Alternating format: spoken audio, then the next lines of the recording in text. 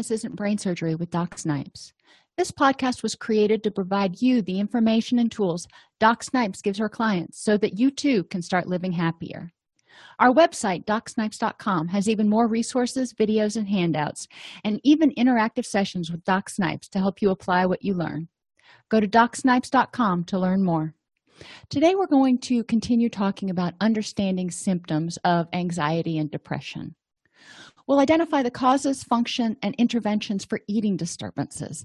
Now, whether you're angry, anxious, or depressed, a lot of people look to food for comfort. But people also sometimes eat out of habit, and sometimes they eat because their body is out of whack. It's not sleeping when it's supposed to, or you're not getting quality sleep. So your eating and fullness hormones are out of whack. So we're going to look at some of those causes and what to do about them. So basically, we're talking about eating too much or loss of appetite. We're not talking about specific eating disorders. We're just talking about general, I'm eating all the time, or, I just can't seem to stomach anything, or I don't have the desire to get off the couch to make anything. This can be caused by an imbalance in the brain chemicals that help you feel motivated to eat, such as norepinephrine and serotonin, or like I said, some of those other hormones like ghrelin and leptin getting out of whack, so your body doesn't know when it's hungry and when it's full. There are 5 primary causes of overeating. Your body needing the building blocks. Sometimes, and I know it's true for me, if I haven't been getting enough water, for example, and that's not necessarily a building block, but it's a necessary thing to have, I will crave iceberg lettuce. I will crave salads, and it can be the middle of the winter, and I will start craving salads. And that tells me that my body's indicating I need more water in my system, because iceberg lettuce is like 90% water. So your body could need the building blocks. So you're having cravings for food that are designed to help you get the minerals or vitamins that you need. So that's an important thing to look at. You want to look at your nutrition, go over it with your doctor or a nutritionist to make sure you're eating a healthy diet. You could have low serotonin, and low serotonin can lead to feelings of high anxiety, and in some people, depression. And sometimes when you have low serotonin and you're feeling that way, you eat for comfort. Think about American society. When do we eat? We eat when we're bored. We tend to eat to feel happy. We eat at celebrations. We eat at funerals. We eat at holidays. And a lot of times food is associated either with comfort or with happiness. So people will gravitate towards those. Additionally, when you eat high fat or high sugar or both foods, your body naturally increases the levels of serotonin in your body. So your body may be saying, your serotonin's low, I need more, I'm going to make you eat some or make you crave some of these things, which is again why I said in the last presentation that some people, especially those that are prone to anxiety and depression, may not do well on very low carbohydrate diets, because that takes out the high sugar-ish kind of foods. And carbohydrates are a sugar, whether it's a complex carbohydrate, which is a complex sugar, or something like sucrose. And a lot of times you can meet that need with a complex carbohydrate. I'm not saying when you feel this way, go out and eat a candy bar and you're going to feel better. You may for about 30 minutes, and then you're going to crash probably. But it's important to recognize if you're craving these sorts of foods, you may want to look and see how your mood is doing and whether you might be embarking on a depressive episode.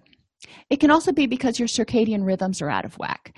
Like I said earlier, ghrelin and leptin are your hormones that tell your body when you're hungry and when you're full. And those are kind of reset or set, if you will, by your pattern of being asleep and being awake, because it helps set your cortisol and everything else. So it's important, it's vital to make sure that you're trying to get good quality sleep, and preferably at roughly the same time. If you are a shift worker, this can be a little bit challenging. But if you're struggling with depression or anxiety, it may be worth it. It may be important to you to try to stabilize your shifts a little bit. And in the presentation on sleep quality improvement, I talk about a lot of things you can do if you're a shift worker to help improve your quality of sleep. You also may eat just out of habit or self-soothing. I've told you all before, I have a bad habit of coming in the door, setting my stuff down in the foyer table, and going straight to the refrigerator. I don't even think, am I hungry? Or are we going to be eating dinner in 45 minutes? I just go straight to the fridge. And I've started to stop that habit, but I won't tell you that I'm perfect with it. And some people look for, they get in the habit of eating when they watch TV. Or eating when they're walking around, or eating when they go to the movies. Even if they're not hungry, it's what you do when you are watching TV or at the movies. Other people may eat to self-soothe. It's what they do when they're stressed. They may reach for a pint of ice cream, or for me, it's peanut butter. Love my peanut butter. And not that that's a good habit, but I know if I start craving peanut butter, I'm probably stressed, and I need to check out what's causing the stress. But some people will eat for that reason. And thyroid issues can also cause you to overeat or undereat, especially if you have hyperthyroid, your thyroid's going too fast, or you have too much thyroid hormone. You may eat more and still not gain weight. But I've also known people with hypothyroid, not enough thyroid hormone to help them. They gain weight, but they feel like they're hungry all the time. So how do you cope? In the past, when you have not had an appetite or have been eating to self-soothe, how did you deal with it? And there are a lot of things that you can do, such as not keeping the foods in your house that you typically use to self-soothe, forcing yourself to note your food in a food diary before you eat. Generally, I'm lazy and I hate doing those things. So if I have to do that, if I know that that's one of those things I'm holding myself accountable for, I'll think twice before I just randomly eat, because I'm like, that's a lot of work just for a scoop of peanut butter. And how do you deal with the stress? If you're self-soothing, you need to ask yourself, what helps me feel better besides food? Or what's going to help me feel better in this situation to soothe my anxiety or anger? Do I need to call a friend? Do I need to go on a walk? Take a bubble bath, write in a journal? What works for you? How can you make sure you're eating a generally healthy diet so your body has the building blocks it needs, so you're not having these weird cravings that lead to overeating or eating additional calories that you really hadn't allotted for? And what can you do to ensure you're eating due to hunger and not distress?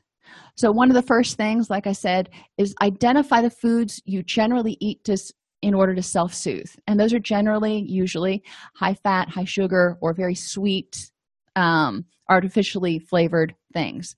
So you want to look at those and consider not keeping them in the house for a little while. Not to say that you can't eat them. When you go out to dinner, you can have dessert. When there are things you can do to portion it out a little bit, but you have to go through some effort, and you don't want to have it just like immediately right there at your beck and call. What can you do to prevent non-hunger eating?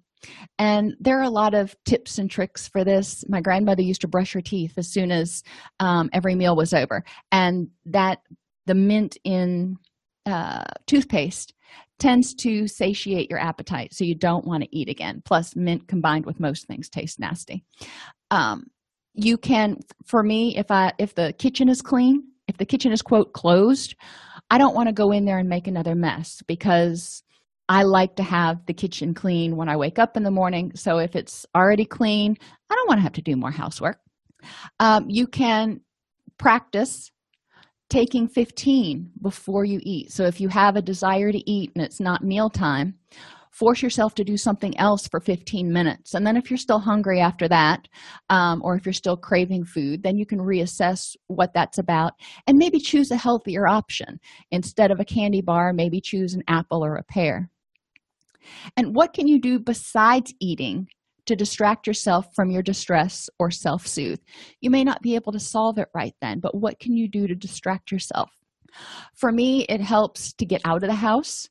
go out in the backyard, pull some weeds, play with the dogs, or get on my mobile device and play Scrabble or checkers or something else that's going to occupy my mind, so I'm not thinking about and perseverating on the food that I want to eat. I need to just completely change my thought pattern. Keep a list of things you can do besides eating to distract yourself, because when you're in that phase that you want to eat everything in the cabinet, you're not going to be thinking, well, what else sounds appealing? Keep a list and force yourself to pick one thing and try it, or a couple of things, and if one doesn't work, try the next one. Another thing to help remind yourself to do these distraction activities is to keep them available. I crochet, so I keep my crochet yarn in a basket next to the sofa. I also keep my mobile device with me pretty much all the time, so that helps because it's right there and it reminds me, oh, I've got this other option available. If you have to go down to the craft room and get everything out, you may go, that's too much effort. So make it easy for yourself, because eating is very rewarding. So if you have to go through too much effort to do whatever the alternative is, you're probably not going to do it. So make whatever it is rewarding, something interesting, and make it as easy as possible to do. Some other simple-ish interventions. Stop consuming caffeine at least 8 hours before bed. Now, what does this have to do with eating? Well, if your sleep is out of whack, then you're going to your body's not going to know when it's hungry and when it's full. And some of us eat to stay awake. We think, well, maybe I'm tired. Maybe if I get some sugar in my system, I'll wake up. Things that we've been taught over the course of our life. So let's get that sleep improved. If you drink caffeine 6 hours before bed, at 6 p.m., it is still in your system at midnight and fully in your system. Half of it is gone at midnight. So what does that mean? That means that if you drink coffee at noon, you drink it with lunch, then half of it will be gone by 6 p.m. and some more of it will be gone by midnight.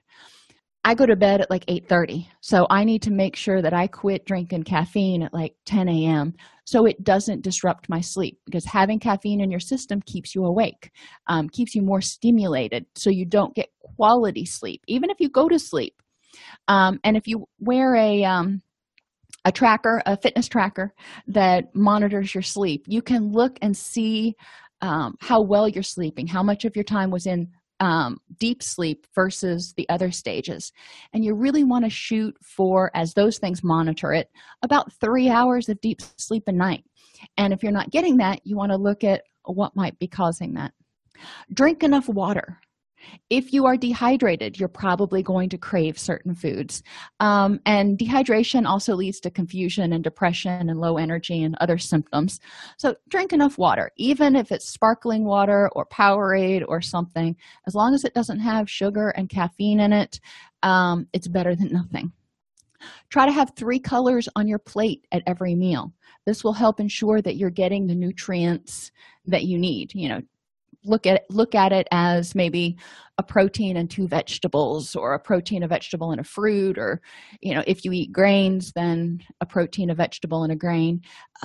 But you want to have food from the different food groups, and you don't want to get a lot of people found that the old food pyramid was just too complicated. 6 to 11 servings, 3 to 5 servings, this and that, just too much. So a nutritionist that I work with suggests to a lot of her patients to make sure they have 3 colors on their plate, and that helps ensure that you're getting food from each food group, but it keeps you from having to go through all the complicated how many servings of this did I have gyrations. Eat foods you enjoy, but in moderation. If you're not hungry, then having foods you enjoy may kind of wake your palate up a little bit. If you're eating too much, eat in moderation. Use a salad plate instead of a dinner plate. That way it tricks your brain into thinking that you're more full. And also 3 colors. The more colors that are on your plate, your brain thinks there's more food there than if you're just eating a plate that's the same color or all the various shades of light brown. So cute little tricks there you can use. Make sure to eat in moderation. Another trick she taught me was when you fill your plate, if you dish out your own food, dish out as much as you want and then put half back, because that'll leave you enough room to go back for seconds if you want them. But most of us, our eyes are way bigger than our stomach, and if we eat half of what we thought we were going to, we find that we're pretty full. Get enough sleep so you're not eating to stay awake. Talk with your doctor before you start taking a multivitamin, but it may be helpful to take a multivitamin. I take mine after dinner so it doesn't upset my stomach, but that's between you and your physician. You can experiment with essential oils. Some will increase appetite, some will decrease stress and cravings. You don't have to put them on you. As a matter of fact, I recommend you don't. I recommend you use either a diffuser or the little tart things that you can plug into the wall. You can also get little sprays. I put mine in a little spray bottle that's meant for like cosmetics or whatever, and I mix the essential oil with vinegar, so I can just spray it really easily in the room, and it makes a nice smell, but I don't have to touch it.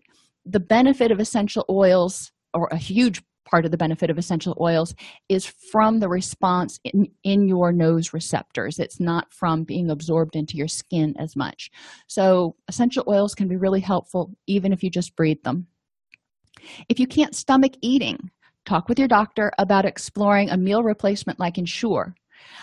This usually is not done for a long period, but sometimes it's done as a stopgap because people are just they're having a hard time even getting out of bed, let alone taking a shower and eating a good healthy diet. So sometimes that can be a stopgap. Eating disturbances can be caused by a whole variety of factors, including sleep rhythm disruption, causing imbalances in hormones, low levels of serotonin, which can produce high levels of anxiety and or depression and comfort eating, and it can also produce cravings.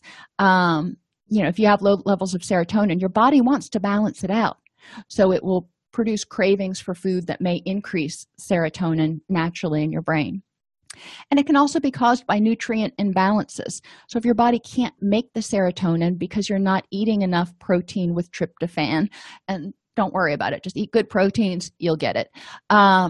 But if you're not eating enough good proteins, your body cannot make serotonin. If you're not eating enough magnesium, calcium, iron, there's a bunch of vitamins and minerals that are involved in the production of serotonin, then your body can't make it, which means it'll be low. You may have cravings. So nutrition and sleep are really, really important. And I don't want you to think that you have to go gangbusters on nutrition and eat this perfect diet, a la Michelle Obama. What I want you to look at is what is reasonable for you and what is going to help you start feeling better. Work with a nutritionist, work with a doctor, but remember to include foods that you like and not to exclude unless there's a medical reason. A lot of nutritionists recommend that you don't exclude your favorite foods like chocolate or pizza or whatever your favorite foods are. You just have to have them in moderation. As soon as you start saying, I can never have this again, you are more likely to set yourself up for a binge on it. Interventions for sleep, for eating disruptions or disturbances. Normalize your circadian rhythms. That's your eat, sleep, wake cycle. So circadian rhythms are not just about sleeping. It's about telling your body when to secrete cortisol, when to be hungry, all that stuff. So if your sleep's out of whack, it's going to be a problem. Eat a relatively healthy diet. Rule out thyroid and other hormone problems which may be causing you to be hungry all the time and gain weight, or causing you to be hungry all the time and eat all the time and lose weight.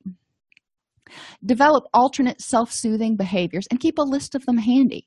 So when you feel like you want to stress eat, you can choose something else. And you've got to find a way to practice the pause, is what I call it, because it's pretty second nature if it's for a lot of people when they're stressed, to go straight to the kitchen and start eating. You need to put a pause in there between getting stressed and eating when you say, is this what I really want to do? And that's where keeping a food journal on the counter and forcing yourself to write in it before you eat can help you really ask yourself, am I hungry? And there are some suggestions on the worksheets that accompany this video for things to put on your food diary, including why are you eating? Are you hungry? Are you stressed? And are you craving any particular things, salty, sweet, particular foods? That way you can maybe identify patterns and show your healthcare team so they might be able to help you figure out better ways to help you maintain a healthy appetite, not overeat, not undereat. And practice mindfulness to address instead of eat your feelings. So like I said, you practice your pause, and then some people will start practicing mindfulness and saying, okay, what's bothering me? And instead of even looking at why am I craving this food, they will journal or do some other activity to try to figure out what's triggering that desire to eat and cope with it right then. But mindfulness is basically the act of asking yourself right now in this moment, what do I feel? What do I need? And what do I want? Because sometimes your needs and wants are not the same. Maybe you want a hug, or you need a hug, but you're wanting to eat brownies. So how do I feel? What do I want? And what do I need? That makes you check in with yourself so you can better meet your needs. If you like this podcast, you can subscribe on your favorite podcast app. You can join our Facebook group, or you can join our community at DocSnipes.com and access additional resources.